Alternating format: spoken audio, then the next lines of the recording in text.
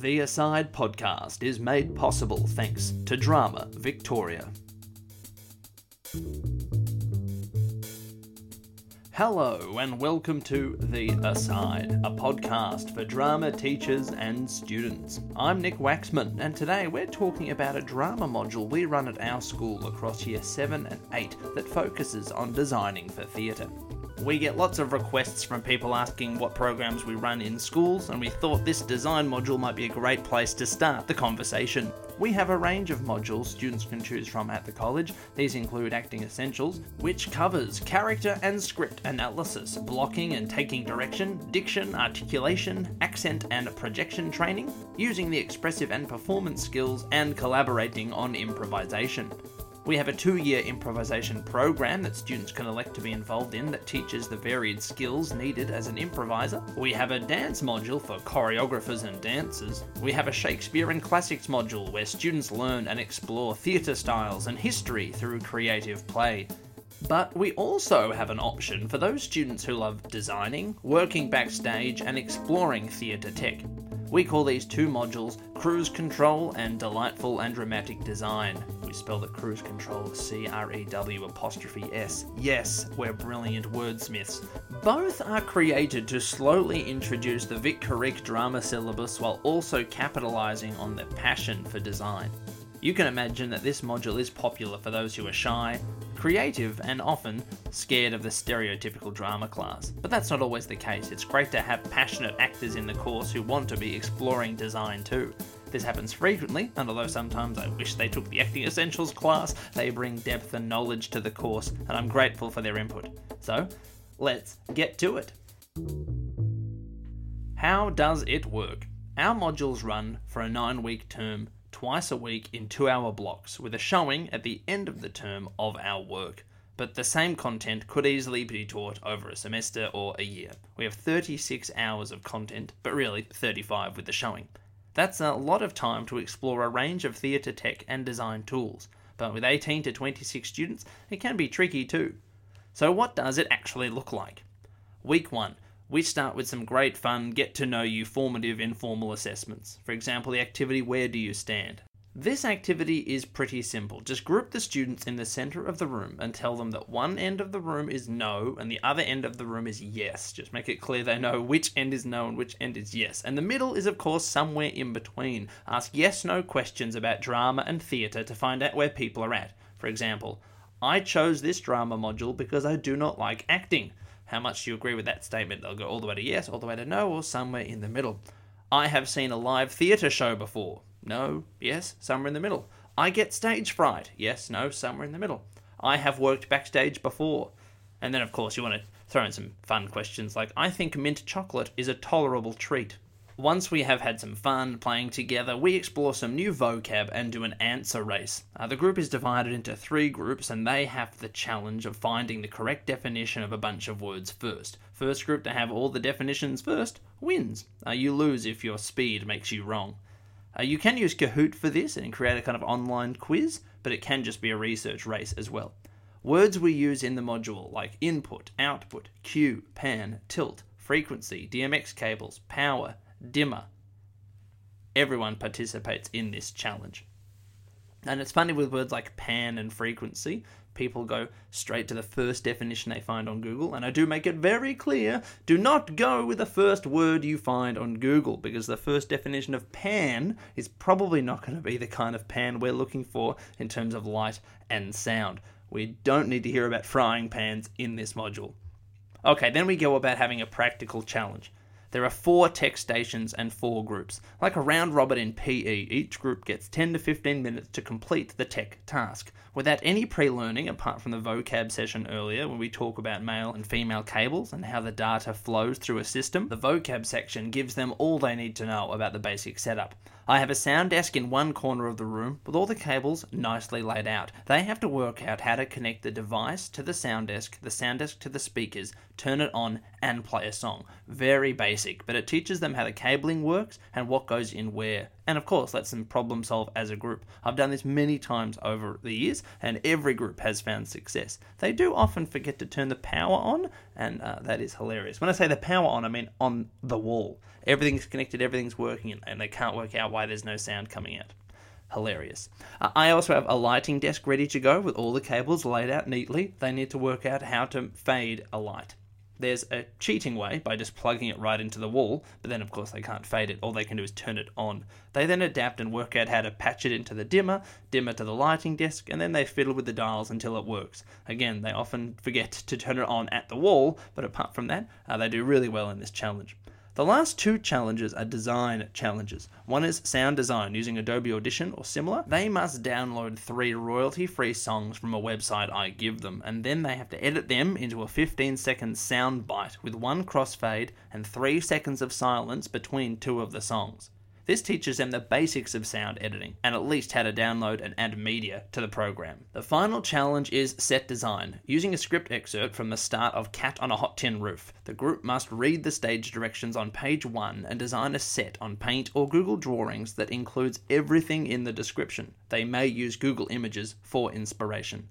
So now you have a group of people that can turn on a light, edit sound, design a set, and use the sound desk. It's time for our first big task. This is a Foley artist mini workshop where they are given a physical script, a list of actions with no words that they must create a sound design for. Like a Foley artist on a film set, they are required to go through the BBC free sound effects vault and download appropriate sound effects for the script. It's very simple. Open a door, walk to a chair, scrape the chair, open a lolly, eat the lolly, throw the lolly in the bin, blah blah blah blah. Once they have compiled their sounds, they put them together and act out the scene to show they know how to rehearse timings, how to be precise. This is a soft way into the performance skills.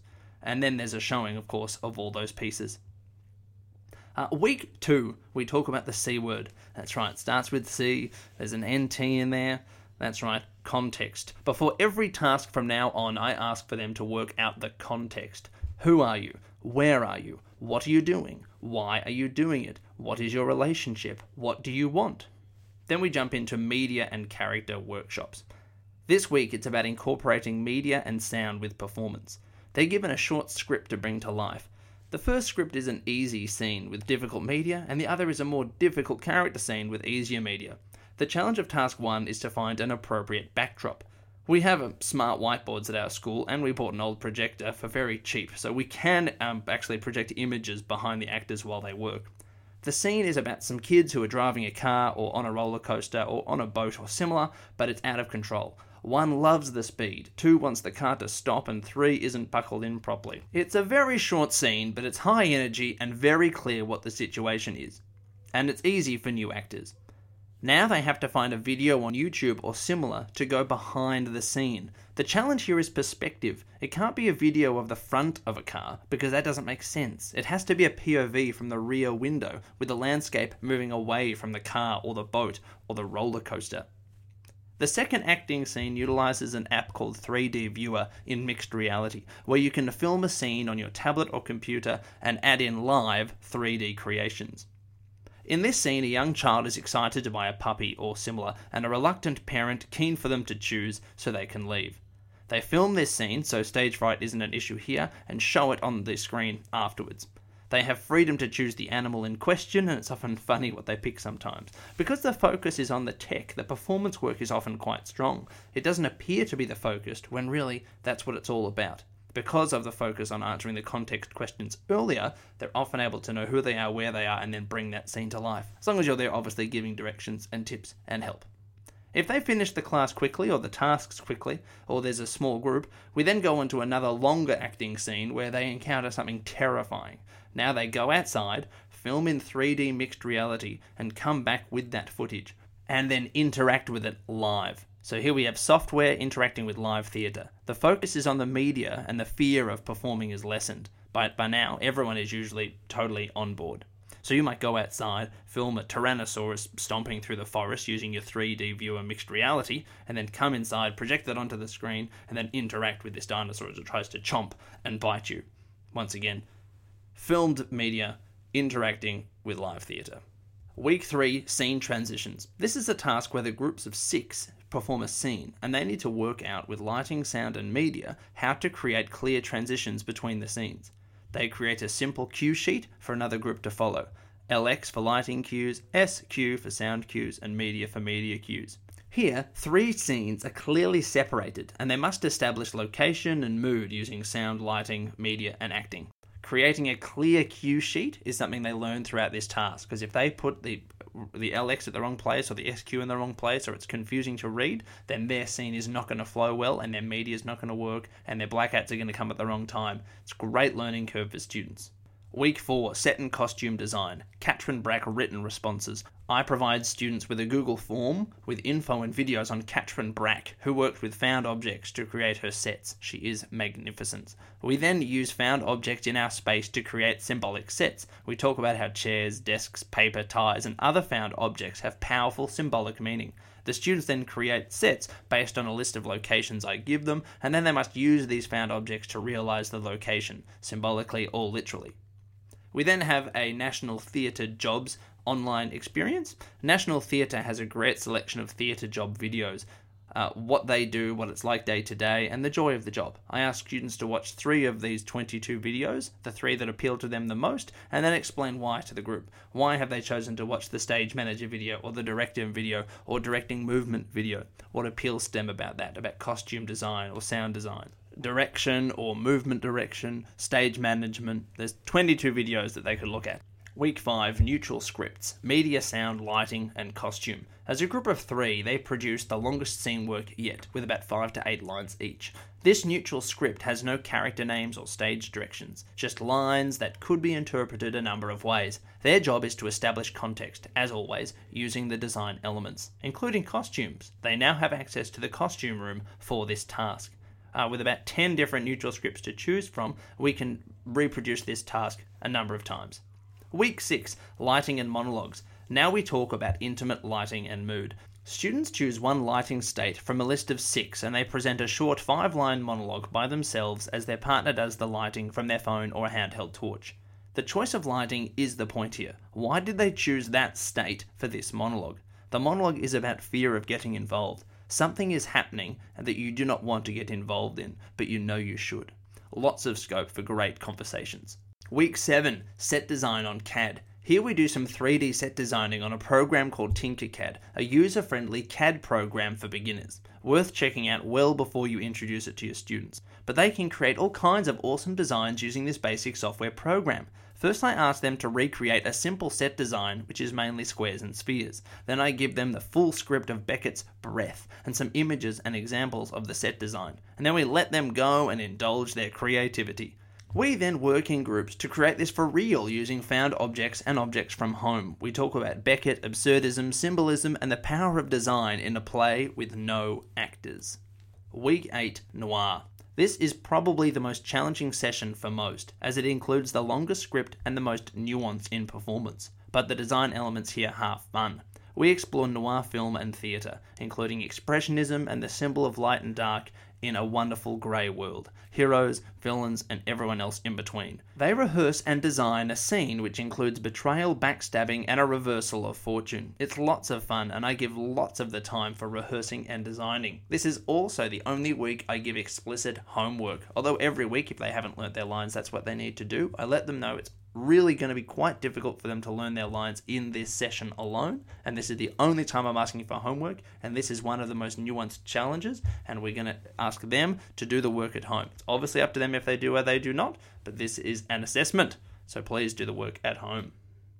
After watching all the noir scenes, we do an activity called Fill the Gaps. It's almost a playwriting task. In our final session before rehearsals of the showing, we work on how to interpret scripts with gaps. I give them unfinished scripted or edited down works. They must find out what the missing lines are. This provides them with a chance to think about the scene and the characters and have it make sense. They then add their own lighting, sound, media, and direction to the scene. And when I say they work out what the lines are supposed to be, they don't Google the scripts. They have to work it out as a team. They have to be creative. Week 9, scene selection and rehearsal. They choose their favourite task from the unit and they tell me what they want to show. We then ensure everyone gets a go with some double-ups, and we can go about creating a cue list, readying the media, and creating a full show with seamless transitions. We work on our skills and create this 15-minute showing that encapsulates the work that we've done over the term. We also learn about programming lights, media, and sound, so it can be seamless. They operate lighting, sound, media, and control all the set and costume changes that need to occur. We then practice and rehearse and refine, and they run the whole show. It doesn't always go 100,000% smoothly, but it's usually pretty good.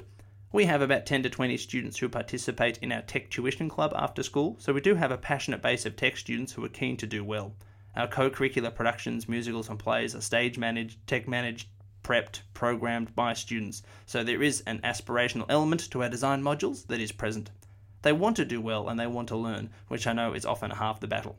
But that's our design module in a nutshell. That is all from us at The Aside. There are a load of episodes in the bank, so feel free to go through those and find one that piques your interest. We have a range of episodes on a number of different topics, with interviews with directors and actors and top-class student work, tips for the rehearsal room, and theatre-style breakdowns. If you have a suggestion for an episode, feel free to email us at asidepodcast@outlook.com. Find us on Facebook, or you can ask a question. We get a number of emails and Facebook requests each week, and we are happy to help. Thank you to Eltham College for letting us record here. Thanks to Aaron Searle for providing the music. Thank you to Drama Victoria for their ongoing support. And of course, thank you for listening.